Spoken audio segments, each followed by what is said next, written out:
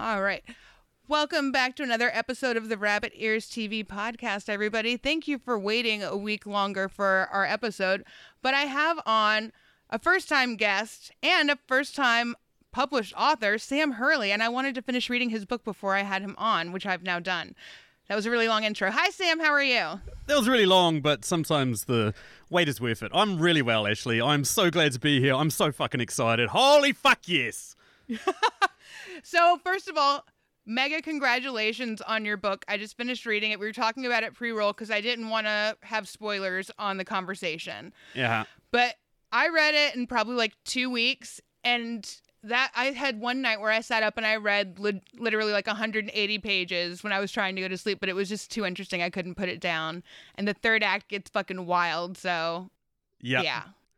That's all I'm going to say. Thank you so much. I mean, that was the idea. I wanted to lure people in with this is what it is. This is where I think I can see where it's going. And then when you get to the third act, it suddenly hits you in the face of, hang on, everything you think you know is probably wrong. That, and then I forgot to mention to you pre-roll, but there was a really interesting technique that you had where you shifted perspectives between each of the different characters, because there's at least 7 main characters that you hear from their perspectives, and it would go in different paragraphs all in the same chapter, in the same page. Like, you would hear and get everybody's perspective, so it kind of felt like you were omniscient? What's the word? Omnipotent? Omnipotent? Yeah. Yes. Impotent. Yes, I'm definitely impotent. No, leave it in. Fuck it. I'm not as smart as I sound all the time. It's okay. And I haven't really read anything that told the story in that way, and so that was really creative. So shout out to that. That was the other idea, is I basically wanted to create a book that was very unique and different and accessible, yet at the same time it's worth it to reread, because there's a lot of stuff in there that in the first part of the book that suddenly makes sense once you know the ending. I guess is the best way to describe it without giving too much away. It's a good book, I think. I agree. And I feel like it might be, once I let Dan read it, I might read it again sometime down the road and see what it is like now that I know the ending. Yeah. How the beginning reads. I like to do that with TV too, where I'll like watch the whole show and then I'll start it over at the beginning and see if it feels different. So sometimes it does. Yep, absolutely. Yeah. Cool. Well, thank you so much for the kind words. Oh, well, I think that the whole podcast is going to be filled with kind words, because today we're talking about Daredevil, which is a show that I really love. So no haterade today. All good things. Absolutely. But before we get into that, Sam, since you're new to the show, what are some of your favorite TV shows that you grew up on? What are you watching now? What's your jam?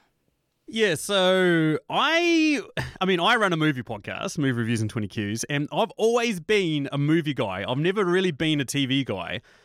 But like growing up, that being said, like growing up, a lot of my shows, I sort of gravitated towards comedies, because you can be really funny for half an hour, and quite often it's really hard to be funny for an hour and a half in a movie. So a lot of the TV shows that I gravitated towards were stuff like Simpsons, South Park, Fresh Prince of Bel-Air, That 70s Show, Married with Children. I mean, those were quite a lot of the shows that I watched a lot growing up. But at the same time, I was very much into my cartoons. So, you know, He-Man, Transformers, G.I. Joe, Teenage Mutant Ninja Turtles, all that sort of stuff. That led on to Batman and X-Men animated series. Yes. And the X-Men animated series was what got me into Marvel. That was really the setting stone for how I've got to this point here, where I started watching X-Men animated TV series. We used to collect trading cards back in the day. We used to trade them at school.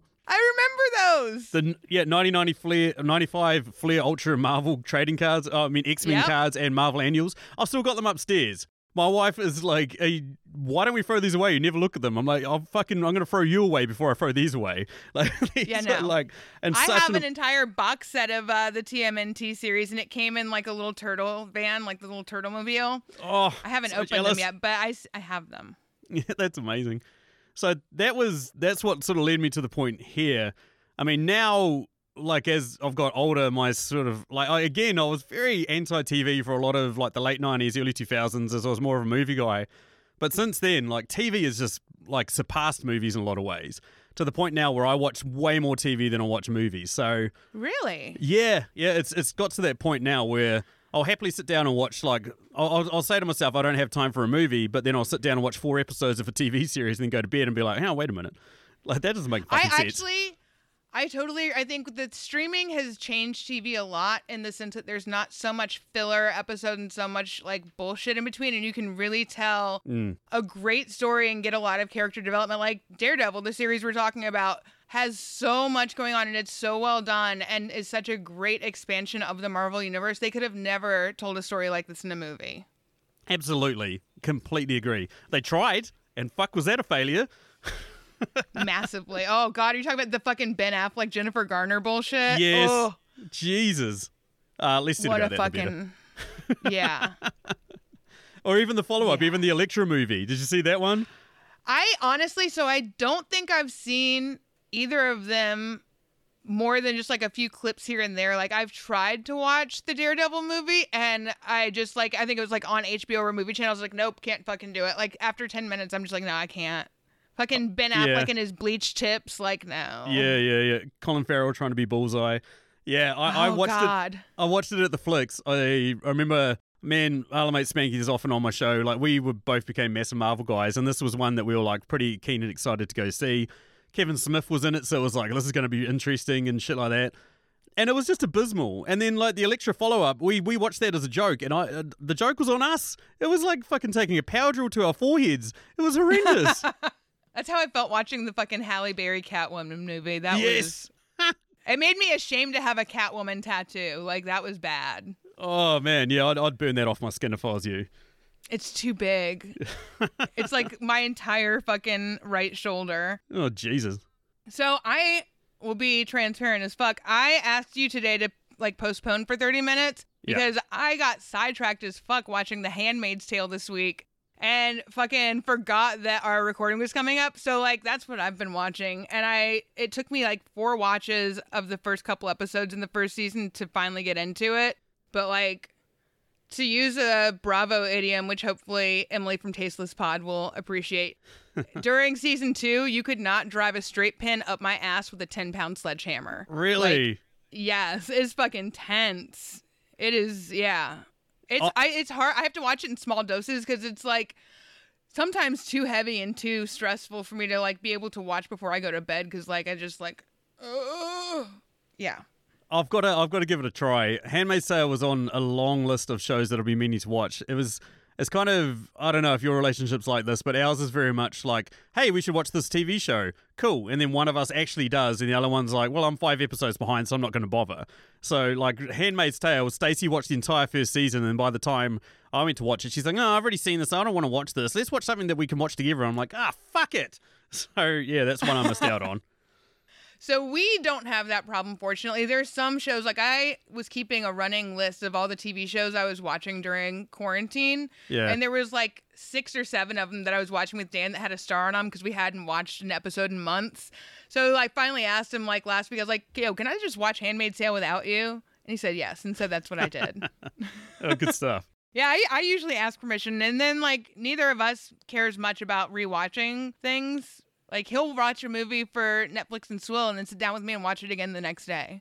Yeah, He's a weirdo. I can handle that. I can do that, yeah. We have a good working relationship when it comes to entertainment and stuff like that. Excellent. It's good. Excellent. Yeah. Okay, so before we get into Daredevil itself, we're going to go back to 2015. And this is actually the most recent TV series that I've ever reviewed because I didn't have any notes for what happened in 2015. So... The movies that were popular that year were The Martian, Star Wars, The Force Awakens, Jurassic World, Inside Out, and Avengers, The Age of Ultron. The worst of the Avengers movies.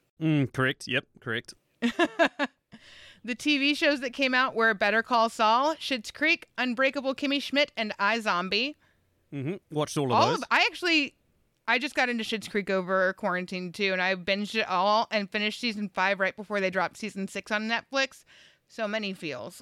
That's a show I will revisit again. I loved that one. The music. I am not up to date on most current music, but the 7 songs that I'm familiar with from that year are... 6. Hello by Adele. Cool for the Summer by Demi Lovato. Hotline Bling by Drake. Watch Me Whip, Watch Me Nay Nay by Salento. Uptown Funk by Bruno Mars. And that's all of them. I don't know any other fucking songs from that year. There was a lot of Fetty Wap. I'm not familiar with that artist, but I know that one of the Housewives' children loved him. Cool. And then miscellaneous. Do you remember the fucking controversy over this picture of a dress? And people were like, it's red, or no, it's blue and black. And other people were like, no, it's white and gold. Did that hit you guys in New Zealand? Yes, it's fucking white and gold. Who the fuck says it's blue and black? I can see both. What? I can see both. If I fucking look, I can see both. It looks white and gold at first appearance, but if I look at it, I can see blue and black too. Oh, you're right. Like if I did, okay, maybe you can probably see it from a distance, but I found if I cupped my hands over it and really like put my eye to it, this looks really fucking creepy at the moment. But like I basically For those who telescope. can't see, Sam looks like he's getting ready to fucking take one to the face. Exactly, I legitimately look like I'm about to have fucking cum shot all over my fucking nose. But like I used to like do it like that, and like I was like, oh yeah, I can see the different colors. But that one threw me, man. I don't have to do anything. I can just look at it and be like, it just shifts for me. Maybe that's the artist eye in me, and maybe I'm just smarter than everybody else. That was confirmed pre-roll, just so everybody knows. That is true. It could be your mutant superpower. You never know. So, what would you want your superpower to be if you could choose of any? I always thought the Jean Grey level of telekinesis where I can move things with my mind, including myself, so I can get flight as well as move shit with my mind. I was like, yeah, that's a 2-for-1. That's pretty good. See, teleportation has always been my thing because then you never have to fucking pay for hotels, housing, really. You can just fucking teleport wherever you want. You can travel wherever you want to. On your 15-minute smoke break, you can go to fucking Tahiti and sit on the beach for 10 minutes. Boom, boom, boom. Everywhere. Done. Yeah, see, but then you would spread COVID like a motherfucker right now, so we wouldn't be doing that now. That's true. See, that's better than telekinetic flight because, like, surely... And you have to still get there. Yeah, like, you have to actually get there. The time will take to get there. Plus, as well, like, it's like exercising a muscle. What if you're halfway over the Pacific and you're like, yeah, I'm fucked? You know what I mean? Yeah. I wouldn't have to have a car. I wouldn't have to fucking pay for gas. I wouldn't have to do shit. That's a good one.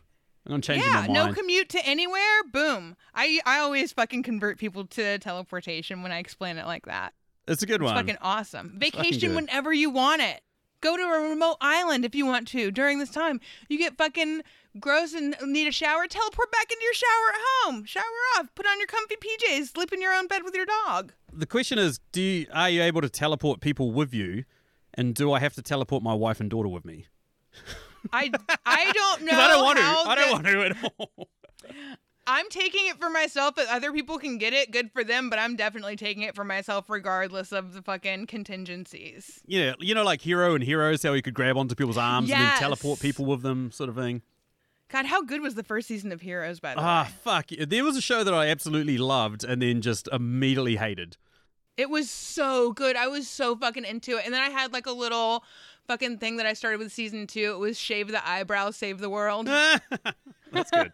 That's good. All right, so Daredevil aired from 2015 to 2018 on Netflix for 3 seasons, 39 episodes, is rated an 8.6 out of 10 on IMDb. It follows a blind lawyer, or a dude who's a blind lawyer by day, a vigilante by night, named Matt Murdock, who fights the crime of New York as Daredevil. That was fucking horrendously read. I'm so sorry for everybody's ears. The short list of who's the stars of the show are Charlie Cox, Vincent D'Onofrio, Deborah Ann Wall, and Eldon Henson. Yep. Say that name 3 times fast. I'm good. So, Sam, what do you love about Daredevil? What do I love about Daredevil? Now, while we were pre-rolling, I ran away and told you I need to go get something. And yes, you did. So I've listened to a couple of your episodes, but the one that blew me away was the one that you did with Wayne, where you're talking about how you've got heaps of nerdy shit and science shit and all this other stuff. I'm just going to show you through the visual medium that is a podcast. Probably my most treasured possession, which is a CGC signed copy of Daredevil 181, The Death of Elektra. It's been signed by... Oh, snap! It's 9.6. Oh, 9.6 too. Damn, son. Signed by Stan Lee, Klaus Janson, and Frank Miller. That is like... Okay. Honestly, if the house started burning down, I don't know what would happen to Stacey and my daughter, but who knows? Who fucking knows? I would grab this first. Keep the Daredevil under your daughter's mattress. Then you can grab both at the same time. Yes, there we go. And it won't get crinkled. 2 for 1. Because it's in the plastic case, so then it's safe. Yeah, until she starts getting heavier and it might get cracked. But for now, you're safe. Absolutely. Yeah. So and tell your wife she's on her own. She's a grown-ass adult. She better figure it out. Exactly. She's got functioning arms and legs. Yeah. She knows how to hold a hose and a fire extinguisher. She'll be sweet. Listen, We don't need to be rescued as women unless we're hurt and can't move on our own, and you walk away, then you're a dick. But I would do the same thing for a man. So, True. Liz, I hope that's okay to say. I'm such a terrible feminist because I don't know what the outlines are of things. I'm just like an every person do the right thing type of person. Yeah, same. Absolutely. That's what I reckon as well. I don't subscribe to any like rigid schools of thought because they tend to get fucking waylined down the road. Yeah, absolutely. All right, so a couple of the things that I noticed watching this the first time, like you're obviously a comic book fan. I'm a comic book fan.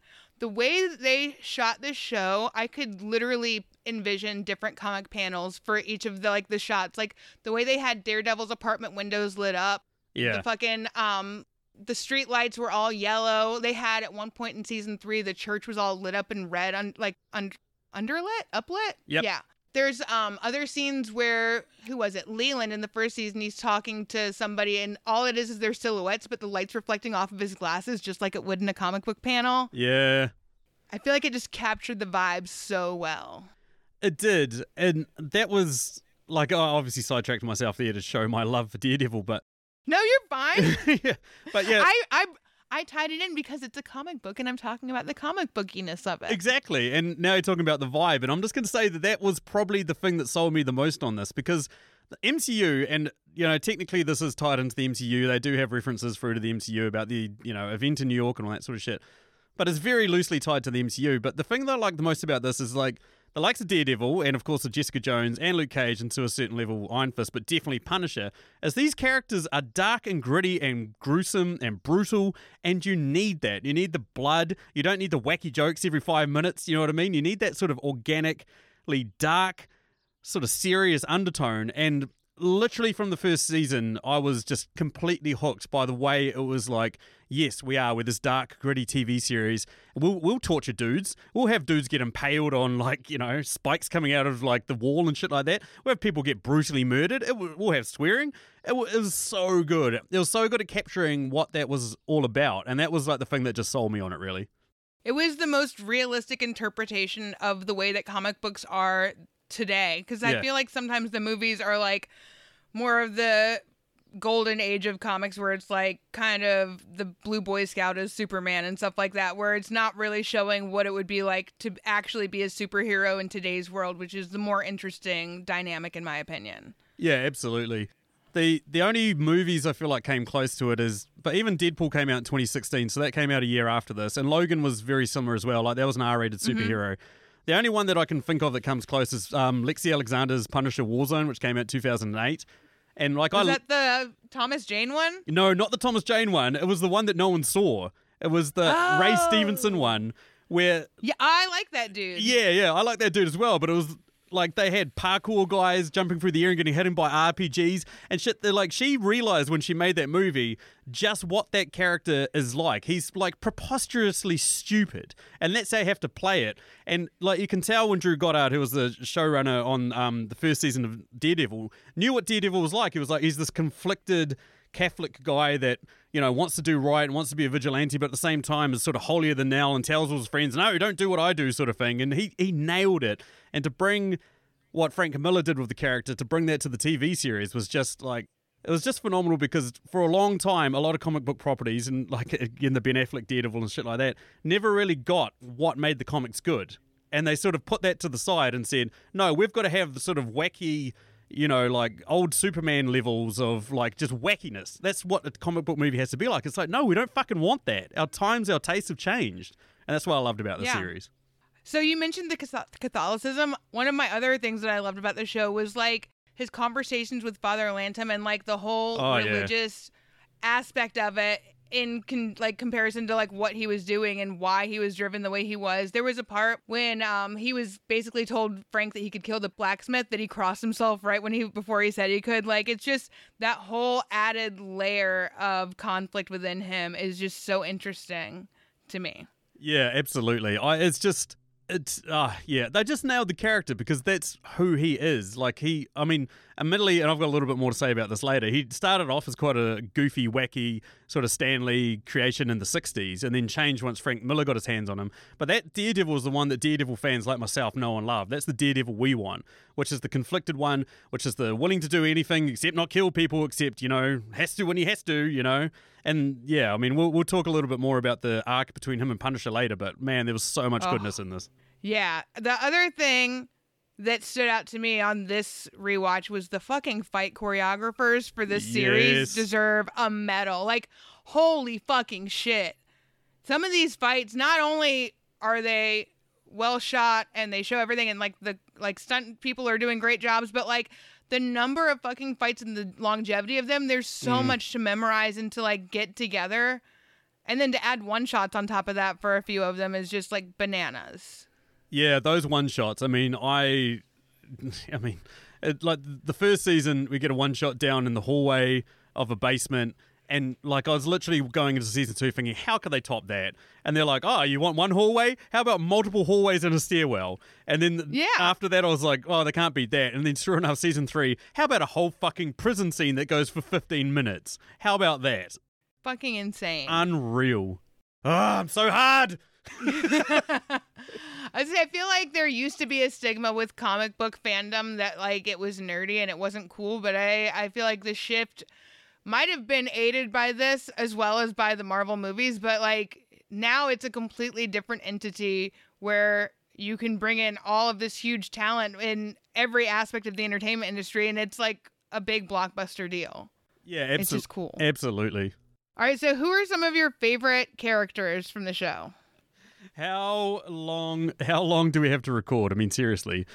So I have 1, 2, 3, 4, 5, 6, and I limited myself. So you say as many as you want. I don't care. I've got 7. Okay. I've got 7. If you match me, then I'll say, and we'll talk about the character. Okay. Okay. So first of all, Charlie Cox is Matt Murdock as Daredevil. Does not match. Does not match. Oh. No, it's not. So it's nothing about how the character's written or the performance or anything like that. It's about the characters that I feel an attachment to and that I love and I they make me happy. Yeah. So it's nothing against him and his performance, but I just did not relate to him and I didn't he wasn't my boy that I was rooting for. I was rooting for other people. See, something about him struck a chord with me. Maybe it's the having a fucked up father relationship with your parents, all that sort of shit, and then and torturing yourself for no real reason, as well as I don't know, there's something about him that I saw myself in him, and I saw the decisions he was making, they felt organic, and because that's part of the biggest problem with a lot of movies and stuff like that. Is because as a New Zealander, obviously as people can tell by my accent, watching American films. You're from New Zealand. Yeah, that's right, sweet as. And anyway, as a New Zealander watching these TV series and shit like that, it's hard for us to watch some of them and be like, fuck, the Americans are stupid. Why would you do that? Why would you do that? Why would you do that? The whole time. Whereas with Matt Murdock, it was I can see the decisions he's making. I can see why he's making them. And they feel organic. They feel like the type of decisions I'd be making if I was in his shoes. I feel like his character arcs all made sense. He pissed me off a lot. There's a lot of shit that pissed me off that I was like, oh, fuck, come on, bro.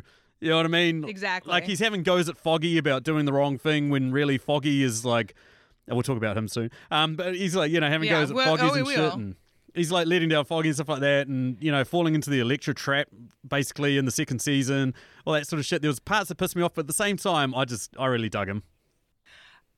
Maybe it's because I don't see myself in him because I would never fucking be doing all the shit he's doing. That looks exhausting to me.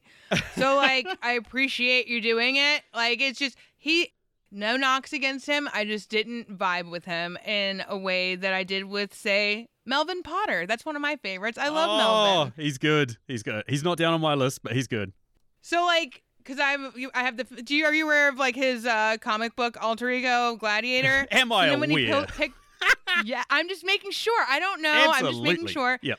So when he picked up the circular saw things and was chucking them across, that was a moment that was really cool for me. Yeah. Some of their fights were great, but then he had such a good heart, and I love Melvin.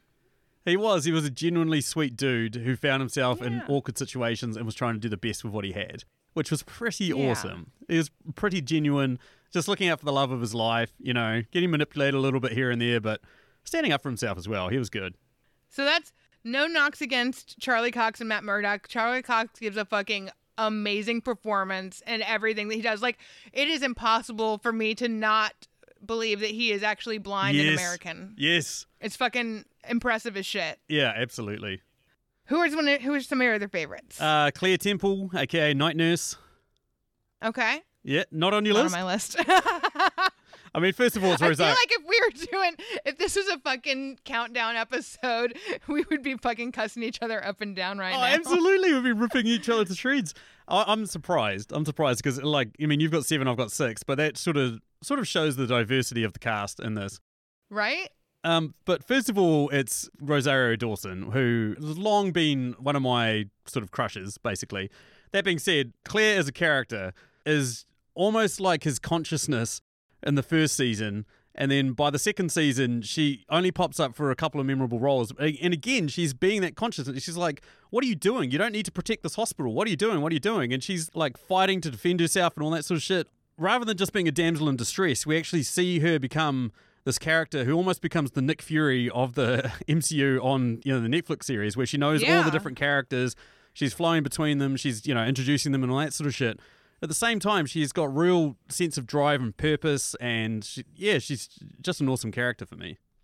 Okay, so one of my ones was Madame Gao. That is a bad motherfucking bitch right there. Yep, she's on my list. Yep.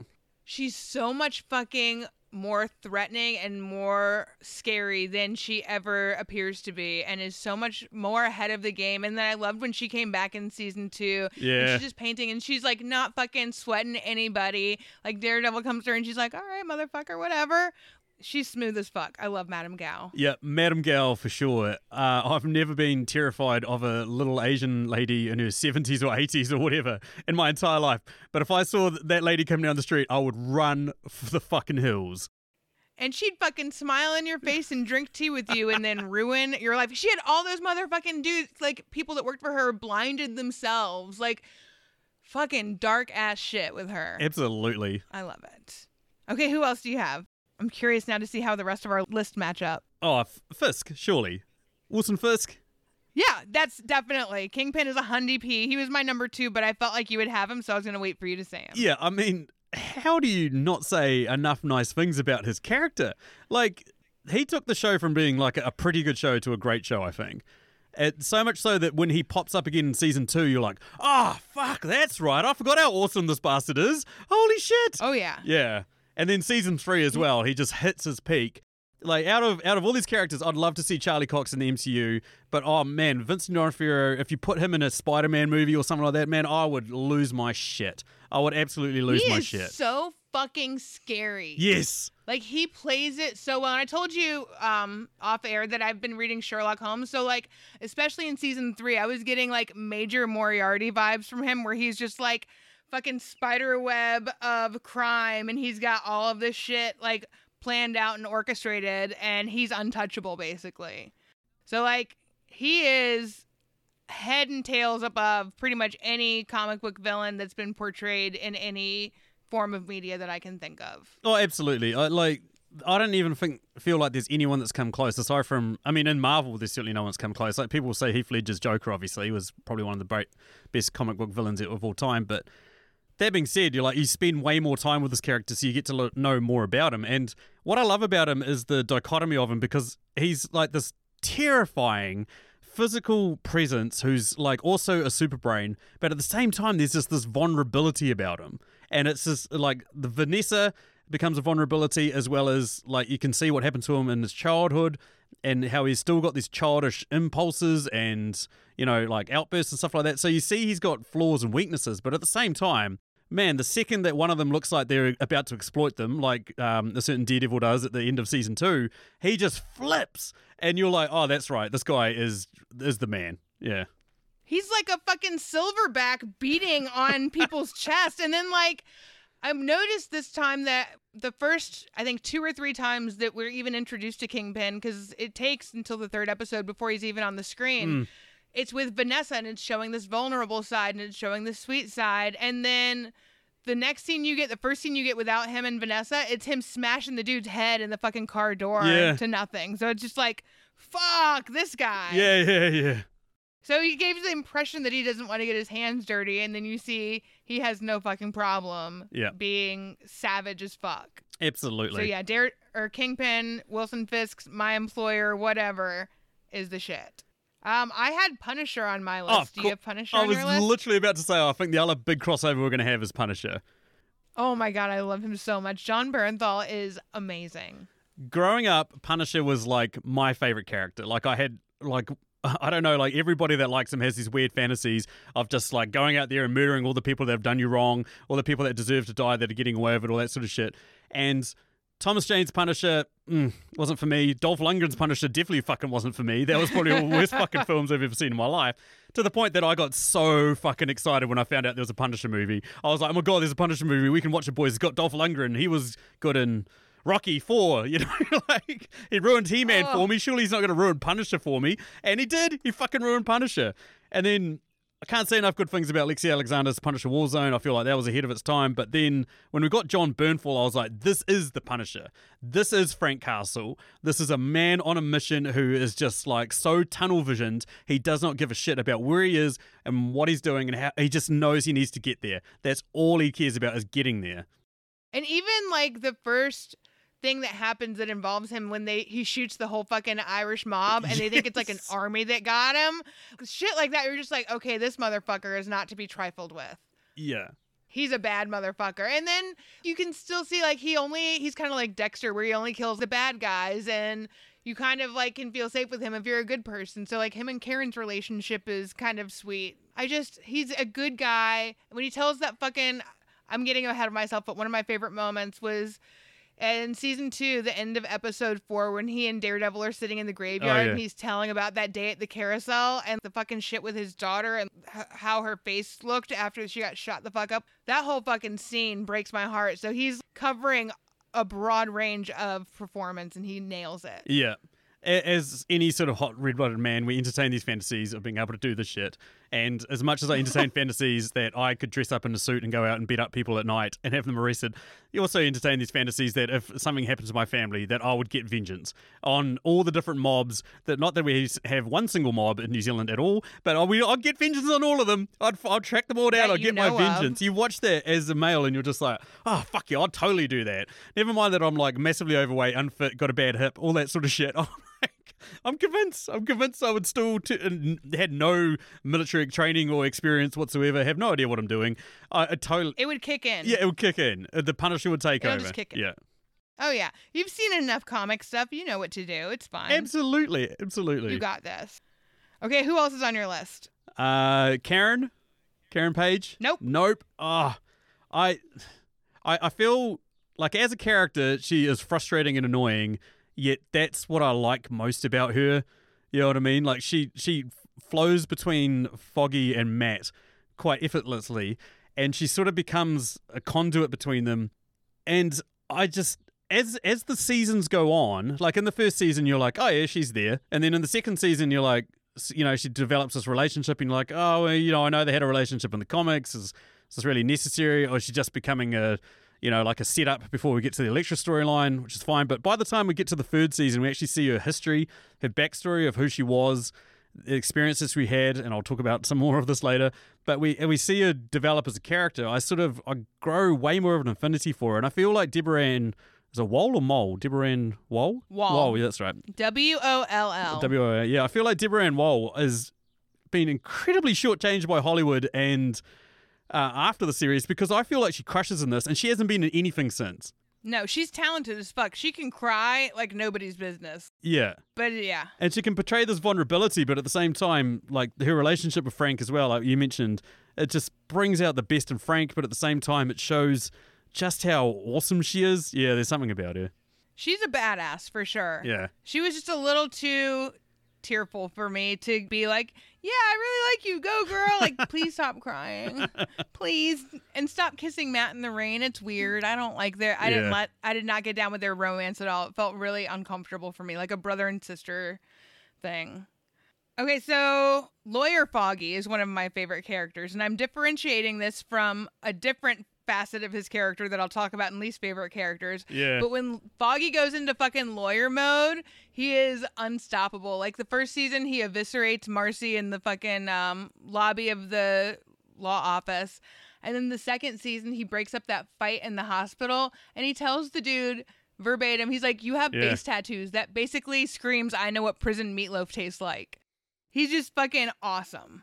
Lawyer Foggy for the win. And even at the Punisher trial and stuff like that. And then when he's doing like the DA speeches in the third season, like when he goes into that mode, you can see like a passion that comes out in him and he's fucking quick and he's smart ass and he's awesome. What I loved the most about that was that after it finishes, he's almost like, he shits himself. He like just goes back into a normal person. He's like, what the hell just happened? Yeah. You know, and that's what I love the most about him because I see, like, he's on my list. I see myself more in him than I see in Matt because, you know, like I can do my job really well and then I walk away just like, how the fuck did I pull that off? Like that shouldn't have gone the way that it happened. Like, what the hell is going on? And another one that was similar that I will call Lawyer Foggy is when he goes to the Dogs of Hell and he walks in there and he's like, I need to talk to someone. And you're just like, this guy is going to get fucked up. Like, but he doesn't give up. He's just like, oh, I know this guy. I know this guy. I know this guy. And he just keeps trying to find something to hang on to try and push himself forward to keep the story moving. And I was like, you know, like as much as Matt's a badass, he's got superpowers. He can do that. Foggy ain't got shit. He's just got his fucking, you know, like his bloody, I don't know, talk. That's all he's got. He's got the gift of the gab. That's all he's got. And yet he utilizes it in such an awesome way. And it always comes out just exactly when it needs to and does exactly what you need it to do. Absolutely, yeah. He's the fucking regular man, everyday hero. Yeah. My last favorite character is Father Lantom. I loved him. Yeah. He's just kind of like a guiding light, and he has like, because I liked the religious aspect of it, even though I'm not really down with religion. I liked the competing thought processes and like what caused that conflict in Matt, and hearing Father Lantom give him advice. I can't think of any examples because my memory is shot to shit. Thank you, marijuana. And then like the whole shit that happened in the third season when Matt's giving him shit about like not telling that Maggie was his mom. And then he like dies for Karen. Like he's just such a good guy. He is an awesome guy. He becomes like the Uncle Ben in a lot of ways. Like he sort of helps justify what he's got to do as well, is on top of that sort of thing. He like helps, like when Daredevil goes to him, I've got this problem, this is happening sort of thing, in a roundabout way. He's just like, well, you know, you can do this and you can do that and it'll be all right sort of thing. And I'm like, oh, that's good. That's really good. He was awesome. Yeah. All right, who are your last ones? We've covered all of them except for one. I really liked Ben Ehrlich in the first season. Okay. Yeah. I liked how he was the sort of grizzled old journalist who was just sort of, I don't know, there was a level of pessimism about him that I liked. And I liked the way he sort of took Karen under his wing and sort of helped her along. And he didn't, even when he knew shit was going wrong, he didn't give up. He didn't back off. He just kept going on the story and all that sort of shit. And I feel like there's a determinism or determined, like, that I'm kind of jealous of in a lot of ways. Like, I see how determined he is and I'm like, oh man, I wish I could be like that. Yeah. But it was to his detriment, so maybe you don't want to be like that. Maybe, yeah. Maybe it's better to be a little apathetic. Yeah, that's true. That's true. I've got probably more self-preservation than he does, that's for sure. Yeah. Right. I feel like Ben's story was really fucking sad too. Like his whole wife situation was tragic. Yeah. He was just like trying to get extensions for insurance, and I was, it hits a little close to home. That's sad. Yeah. Not that close to home, but like still, like he was good.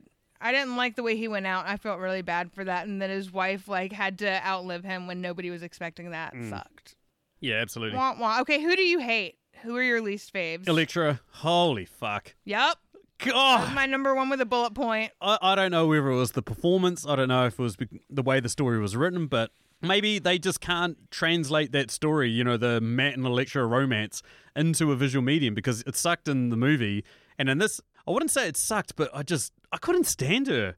I just couldn't stand her. It didn't make sense. No. It just didn't make any sense why Matt would fucking go to a fucking place of being an absolute moron for 5 episodes or more. He started acting out of character, and I don't think that she was bad. I don't think it was her performance, but I think her character was written super fucking annoying. Yeah. And admittedly, like the Elektra in the comics, like for instance, the one I showed you, like that whole story arc that Frank Miller wrote, like they portrayed her pretty accurate to the comics, but I feel like it needed a modern updating, you know? Like, we needed to make the character a little bit more fleshed out than just this hot girl that Matt can't say no to that's kind of insane and does whatever the hell she wants. You know, like, we needed more to her than that.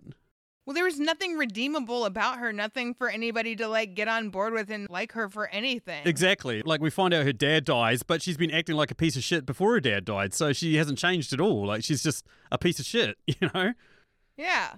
She's just the worst. And her episodes, like that little 5-episode arc in the middle of season 2, is definitely the weakest bit of the show for me. It ruined the Defenders for me as well. I don't think I watched The Defenders. Oh, wait, yes, I did, because I kept thinking in season 3 that Elektra was going to come back with the hand. And I was like, why do I remember this? But it was from that. Yeah, it was from The Defenders, yeah. Yeesh. All right, who else do you hate? I can't remember the name of the guy, but Karen's boss at the newspaper and Ben's boss. You know, Ellison? Ellison, that's the one, the bald guy with the beard. I like Ellison. Dude, I know us bald guys are supposed to stick together, hence why me and Dan are, you know, buddies or whatever. But, like, I can't stand him. I just found him so frustrating and annoying. Like some parts where he's, like, motivating Karen, sure, but you don't need to be a complete fucking dickhead about it.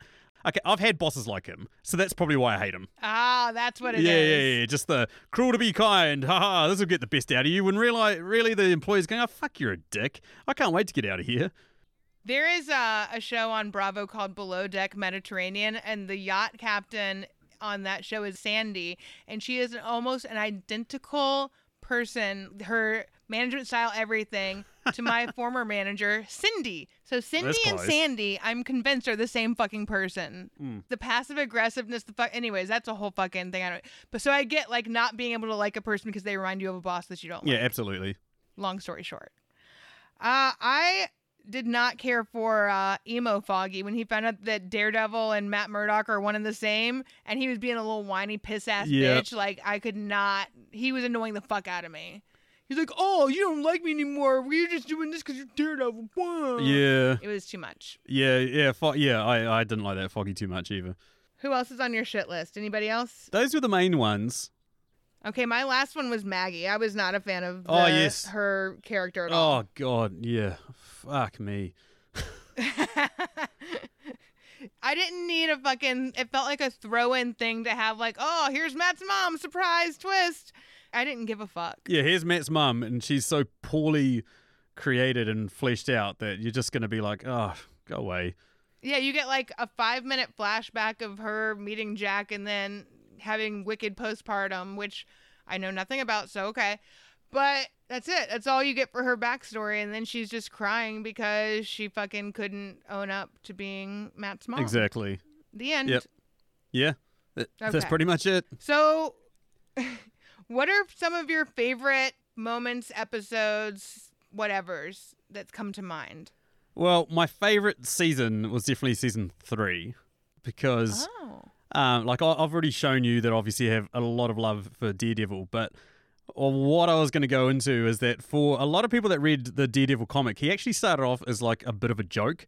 You know, like in the comics, he was like, he used to have this fictitious brother that Matt Murdock created called Mike Murdock, who used to be able to see, who used to come in and troll Karen and Foggy and just be a complete fucking dickhead and then leave, and then Matt Murdock will come in, similar to how you don't see Clark Kent and Superman in the same place.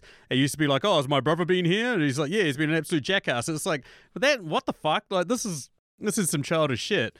But then as it went on, you know, like Frank Miller took over, we got the Elektra storyline, the death of Elektra, all that sort of shit. But then we got the Born Again storyline, which it, for me is like my ultimate comic series or like, you know, story arc or whatever. Like, yeah, sure, Watchmen's great, Dark Knight Returns, all that sort of shit are great, all that sort of stuff. But for me, Born Again is the one that I was like, this is the tits. And then when I saw them actually turn that into a season, which was season 3, when Matt's lost everything, he's trying to struggle his way back.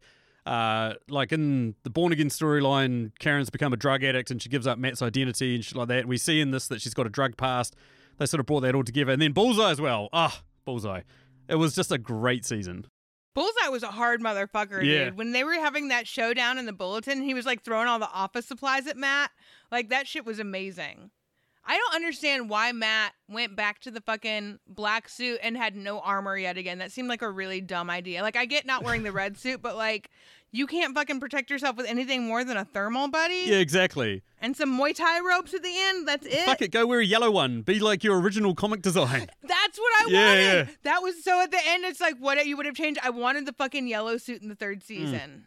That was the only thing that I felt was missing from this little. I mean, I would have liked to have seen a fourth season, but I feel like 3 seasons, it's good enough. But that yellow suit would have been. Yeah. If Melvin had been awesome. like, I'm working on this prototype, sorry, it's not usual colors, and it's like yellow, and he's like, fuck it, it'll do. That would have been like, oh, this is cool. Yes.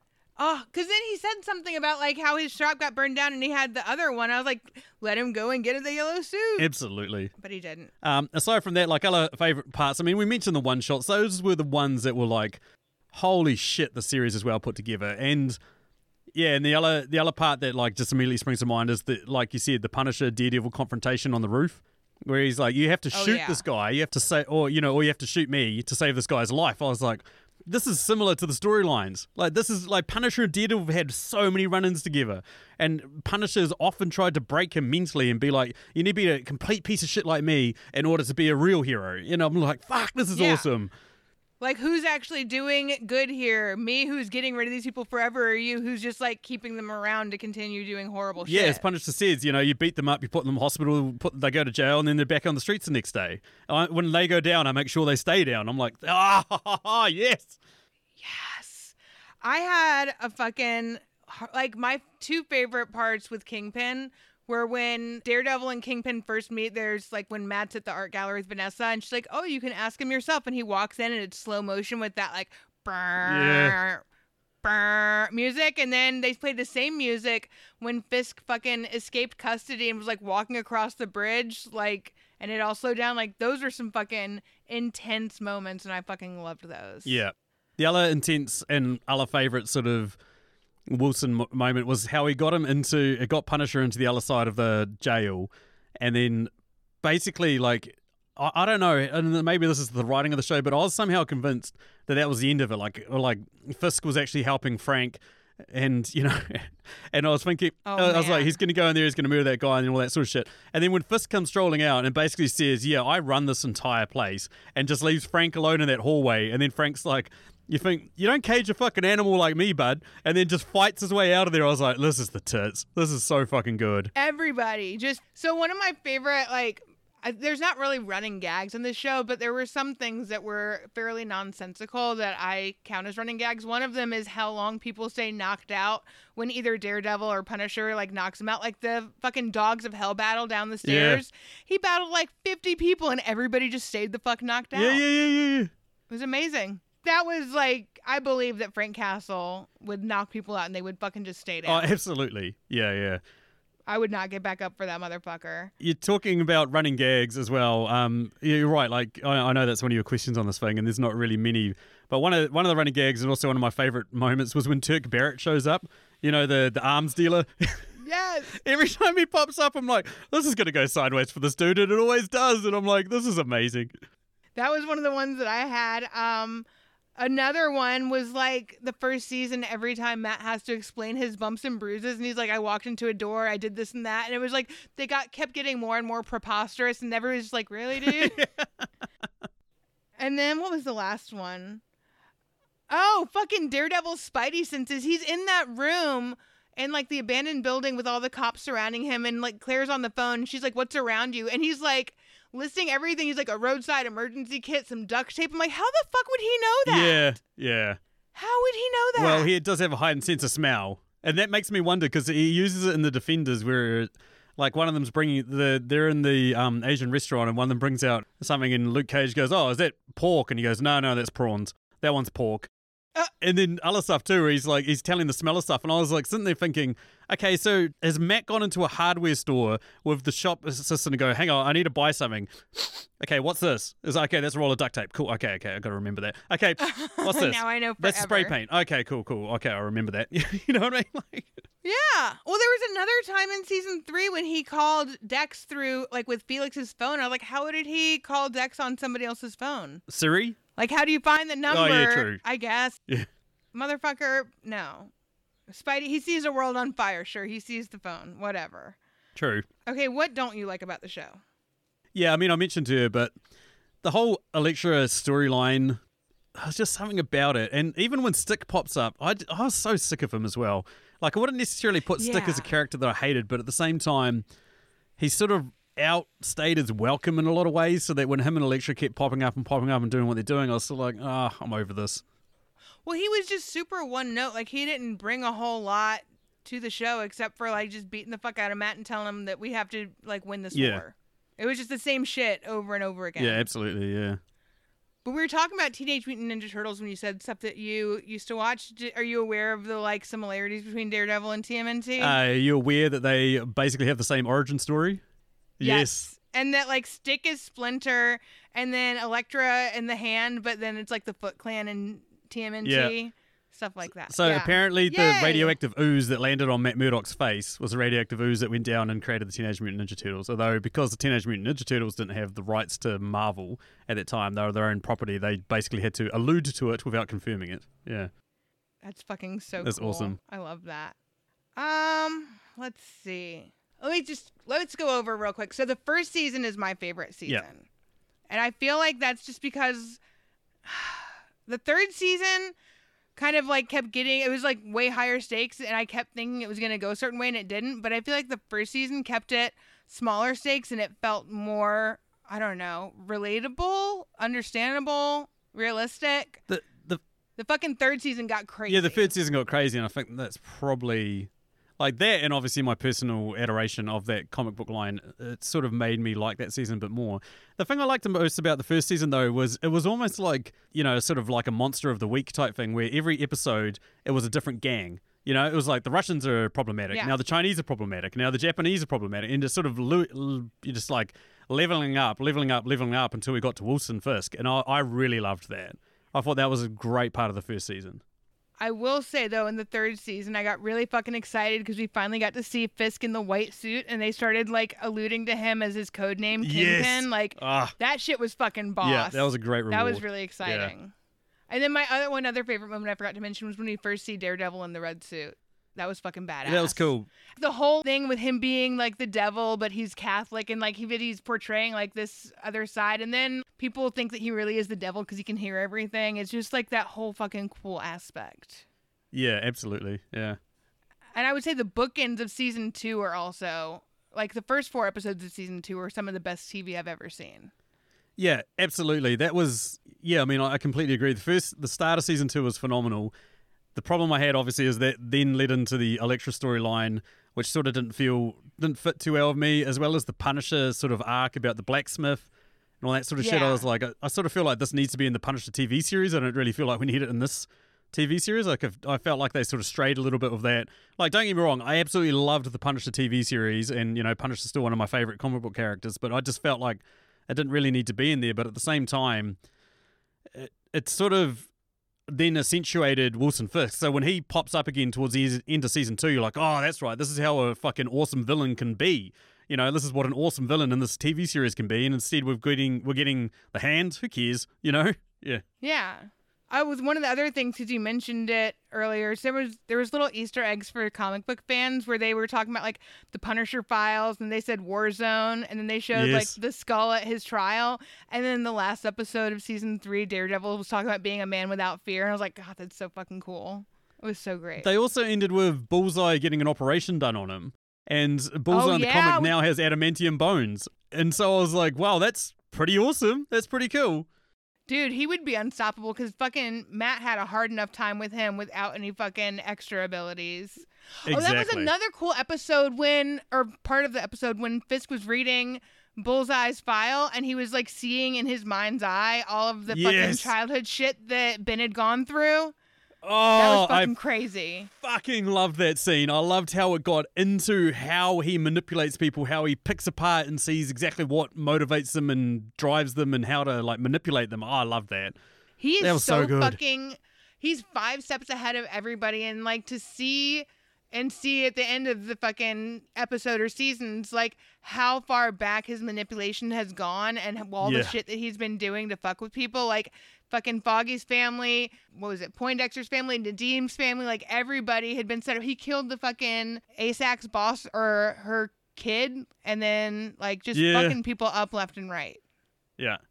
So good. Yeah, it's a bad motherfucker. What did you think of Bullseye? We didn't really talk about him too much. No, we haven't. He started off for me as quite possibly one of the most annoying one-note characters, but as his mental degradation continued, he sort of became a lot more interesting, a lot more developed. Yeah. And so, like, I mean, because the Bullseye from the comics is this cackling version of the Joker, basically. He's like the Marvel's version of the Joker. He's like just batshit insane, yet never misses. And we saw that in this. Like, we saw that he never misses, but we never got that cackling insane sort of played for laughs. And so I think that was quite good because it, like, sure, it's a notable change, but at the same time, it fits within the world that this comic books that these are created. Like, if he showed up as this cackling insane person, you'd be like, oh, fuck off. Yeah, it's too much. It wouldn't fit. There was, like, a moment where you really saw that he had fucking gone off the edge, because there's the whole running subplot. That's it. Where Fisk is trying to get back that painting, like the white one. Yeah. And he goes and finds a woman who won't sell, and she was a victim of the Nazis, and like her whole family was killed, and she went through a whole bunch of shit. So like Fisk was like, okay, you can keep it. And then fucking turns out Ben went and fucking killed her and took it back, and there's like blood on the painting and shit. Dude, you are a horrible person. That poor woman. Yeah. God. What did you think of Vanessa? She was a little too one note, but at the same time, she played that role well. I know I say one note because she starts off as this sort of like hoity-toity, rich, well-to-do sort of woman, but then we see that she's just as evil as he is. Or just as ruthless, really. Yeah. Well, so I was thinking when she finally came back and she was being all distant, I was thinking, like, I wonder how much of her being in the relationship is her choice, because he's basically got everybody forced to do what he wants them to do, and does she feel that pressure? And then you find out, no, she's super fucked up too. She just wants to be involved in all of the fucking mayhem. Yeah, the actress playing her did an awesome job at just, like, completely misdirecting you. You know, it was just, like, full misdirection, just like, oh, yeah, sweet, no, this is who she is sort of thing. And yeah, just that reveal as well. Yeah. And you can fully buy the love between them as well. You can see how much he craves her. And you can see, I don't know whether it's a replacement for his mother or just, like, he's trying to find some sort of, like, rock or somebody that he can emotionally invest in because he treats everyone else like shit. Maybe it's a replacement for Weasley, who he lost in his first season. But I feel like the thing that really bonds them is that he can 100% be himself with her. He doesn't have to hold anything back, and he feels accepted for everything that he is. And maybe that's why they're in love, because they can both be their own shitty selves without judgment. That's the one, because you definitely feel like he knows he doesn't fit into society, so he's trying to control society. He's trying to have everybody bend to his will, yeah. Him shifting that narrative, especially at the press conference, like when the FBI was like, oh, we're dropping all the charges, he's a free man, and he's like shifting shit to be like, Daredevil's the real asshole, this is what happened, like, and people who were protesting are starting to buy his shit. It felt a little bit Trumpian, because he did say fake news at one point, and I was like, excuse me. So some of that was a little too similar for my taste, but it's just like, it shows that some of the shit isn't actually as made up as we might like to believe it is. Yeah, absolutely. Yep. That's the real scary part. It is terrifying. All right, Sam, it is time for Marry, Bang, Kill, unless you have something else that you want to talk about that we haven't said.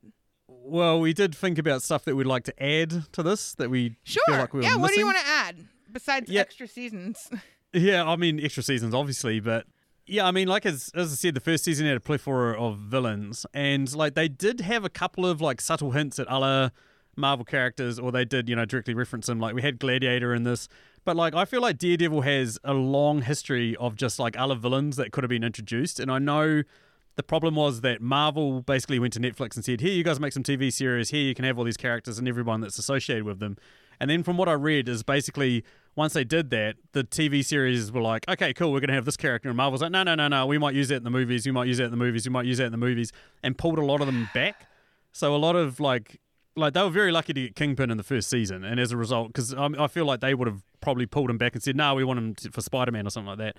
So there's other Daredevil villains. So like the Owl is probably one of the most famous ones. Wasn't that Leland, the accountant guy from the first season? I thought Leland Owlsley. Wasn't that him? Oh fuck! Maybe you're right. I'm going to have to take back every. I'm going to have to take back everything I'm saying. All right, now who's the real fucking comic book nerd, bitch? God damn it! Fuck, you're right. Shit. Okay, yeah. Well, so there's some other ones. The Hood. There's some other ones that we're not going to name because Ashley will point out. I'll just start throwing them out there. Stiltman, Jester. Why don't we get the absolute joke of Daredevil villains in there?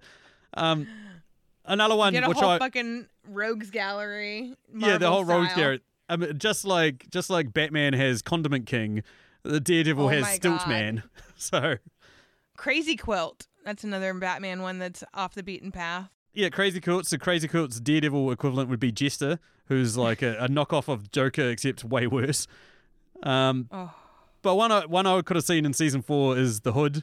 The Hood was basically a Kingpin disciple that witnessed Daredevil doing some shit when he was a kid, and then sort of grows up and basically wants to take him on.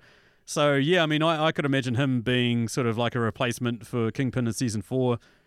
Just a dude with magical powers, but at the same time we get Bullseye back. So there's stuff like that, and I feel like Alice Eve was wasted as Bloody Mary over in Iron Fist. I would have had her in the Daredevil TV series.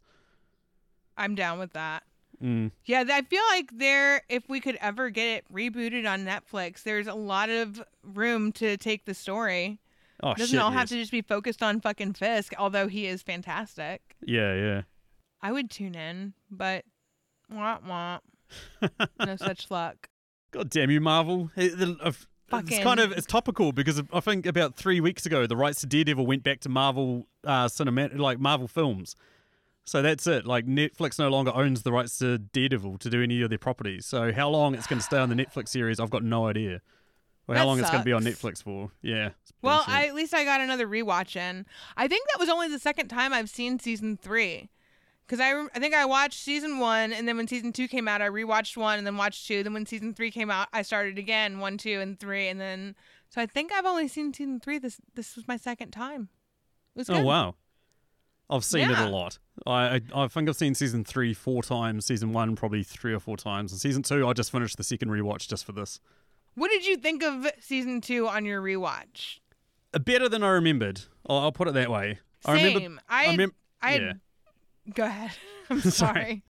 I remember like enjoying it the first time around, but sort of being miffed. And I think the problem was that I rewatched season 1 in preparation for season 2, and because season 1 is so good that by the time you go to watch season 2, you're like, but then watching it in isolation like I did this time, it was like, wow, this is actually really good.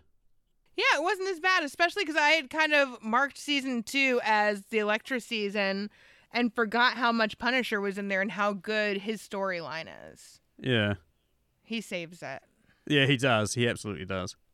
Okay, now who do you want to marry, bang, and kill? This is such a tough question. God damn. I can go first if you want me to. I've honestly have been going back and forth on this all week. It's hard because all of these people are super fucked up. Yeah, exactly. It's like who has the most problems and who am I going to be happy being married to, basically. You go first. Okay, I'm going to kill Elektra. That should go without saying. Yeah. I'm going to bang Matt because of his superpowers. He could probably make sure I have a real good fucking time. Yeah. And then I'm going to marry Frank Castle because he has morals and values and he could protect me. The end. Right. Fuck, I'm still... Oh, this is so fucking hard.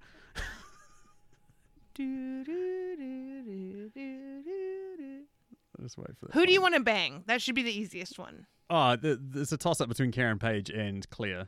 And then okay, then I would recommend marrying Claire over Karen Page, just to say. You can still fuck people you marry, by the way. Yeah, I know. I know you're married. You should know that. I'll get into it. Okay, so this one for me is so ridiculously hard.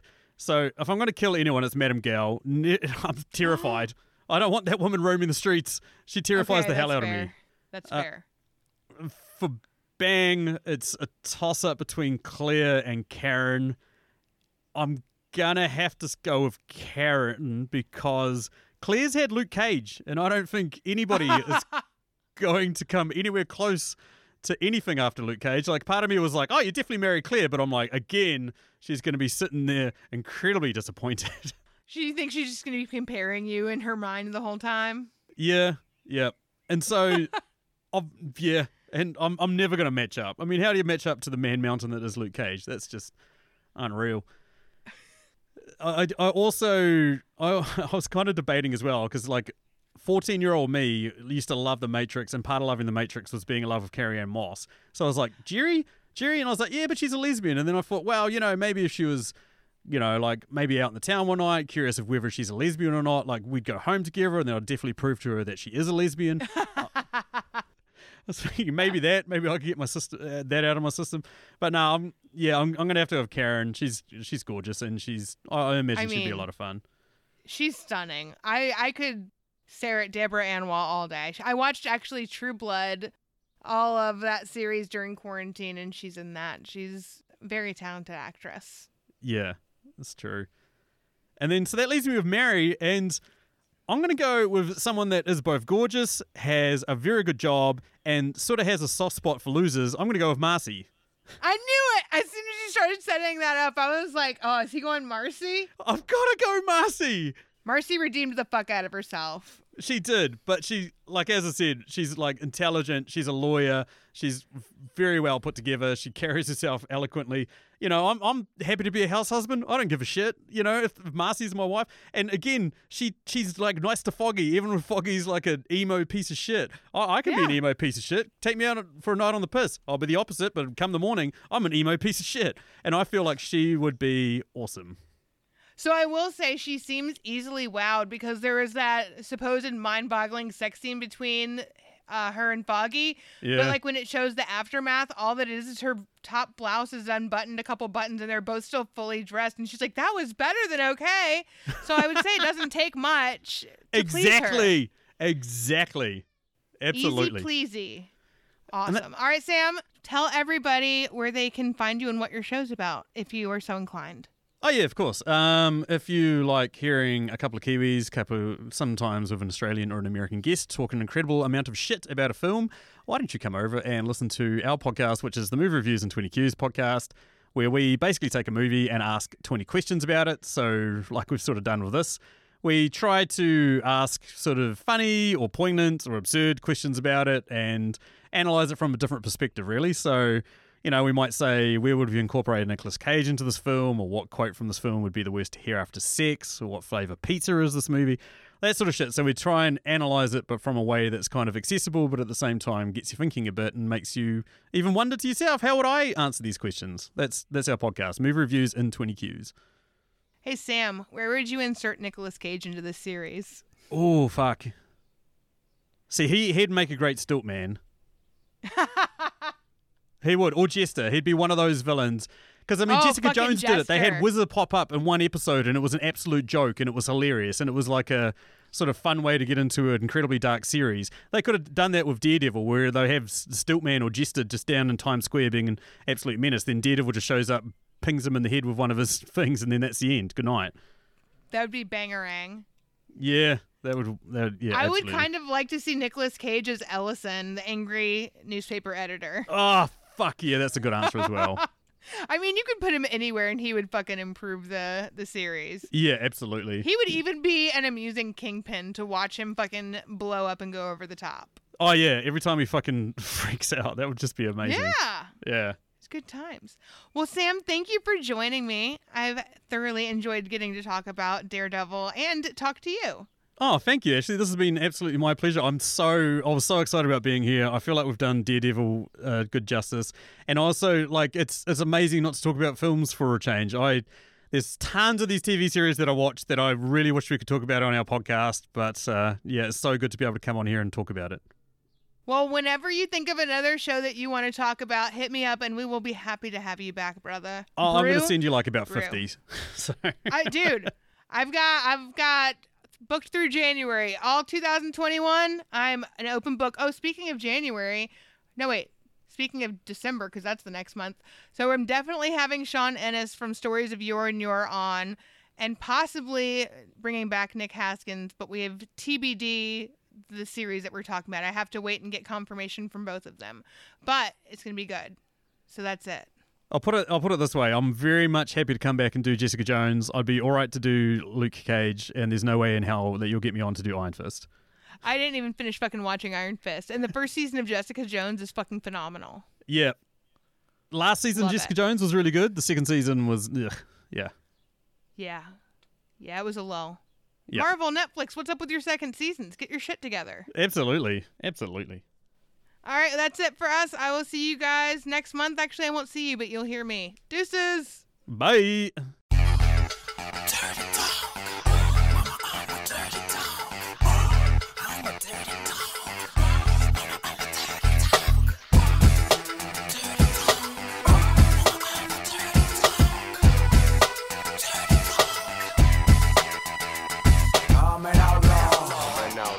Quick on the draw. Something you never seen before. Never seen. And I dare a mother that call me in my face. I got something wrong. I got something wrong. And I got it from home. I got it from home. And it ain't a microphone. Ain't a mic. And I dare a mother that call me in my face. It's so real. How I feel. It's this society that makes a nigga wanna kill. I'm just straight ill. Rather my brother cycle down the streets. What politicians? They sounding like strippers to me. They saying, but I don't want to hear it. Ooh, baby, you want me? Ooh, baby, you want me? Ooh, baby, you want me? Well, you can get this lap dance here for free. Well, you can get this lap dance here for free. Well, you can get this lap dance here for free. Ooh, baby, you want me? Well, you can get this lap dance here for free. It's so raw night. It's so raw now. Who wants to bar fight? Who wants to bar Well, fight? come on, alright. Yo, come on. And I dare a mother that come in my face. Baseball bats. Baseball bat. I got something for that. I got something for It goes that. black like a cat. You know what that is. So I dare a mother that come in my face. So real. How I feel. It's this society that makes a nigga wanna kill. Or just straight ill. Riding my motorcycle down the streets. While the government is sounding like strippers to me. They keep saying, but I don't wanna hear it. Ooh, baby, you want me? Ooh, baby, you want me? Ooh, baby, you want me? Well, you can get this lap dance here for free. Well, you can get this lap dance here for free. Well, you can get this lap dance here for free. Ooh, baby, you want me? Well, you can get this lap dance here for free. When you think of Harvey, think of a Harley. Blue denim, spike wrists, and Crombie. Lap screws and tattoos, that's all me. Two blondes, both arms feeling like Fonzie. You can find me drunk, whipping in my crash. Or find me chilling with crap you like thrash. Find me in court, smoking that nice, burning the flag, all in the name of it's Harvey, baby. Christ on the arm, I'm gnarly, baby. Me not Harley, baby. And you know the flow, ungodly, baby. So let's party, baby. Chicks nickname me pilot, they get high off my dick. I take them to my home, they call it the cockpit. Time for takeoff, they panties, they drop quick. Now that's first class, ain't that some fly? Ooh, baby, you want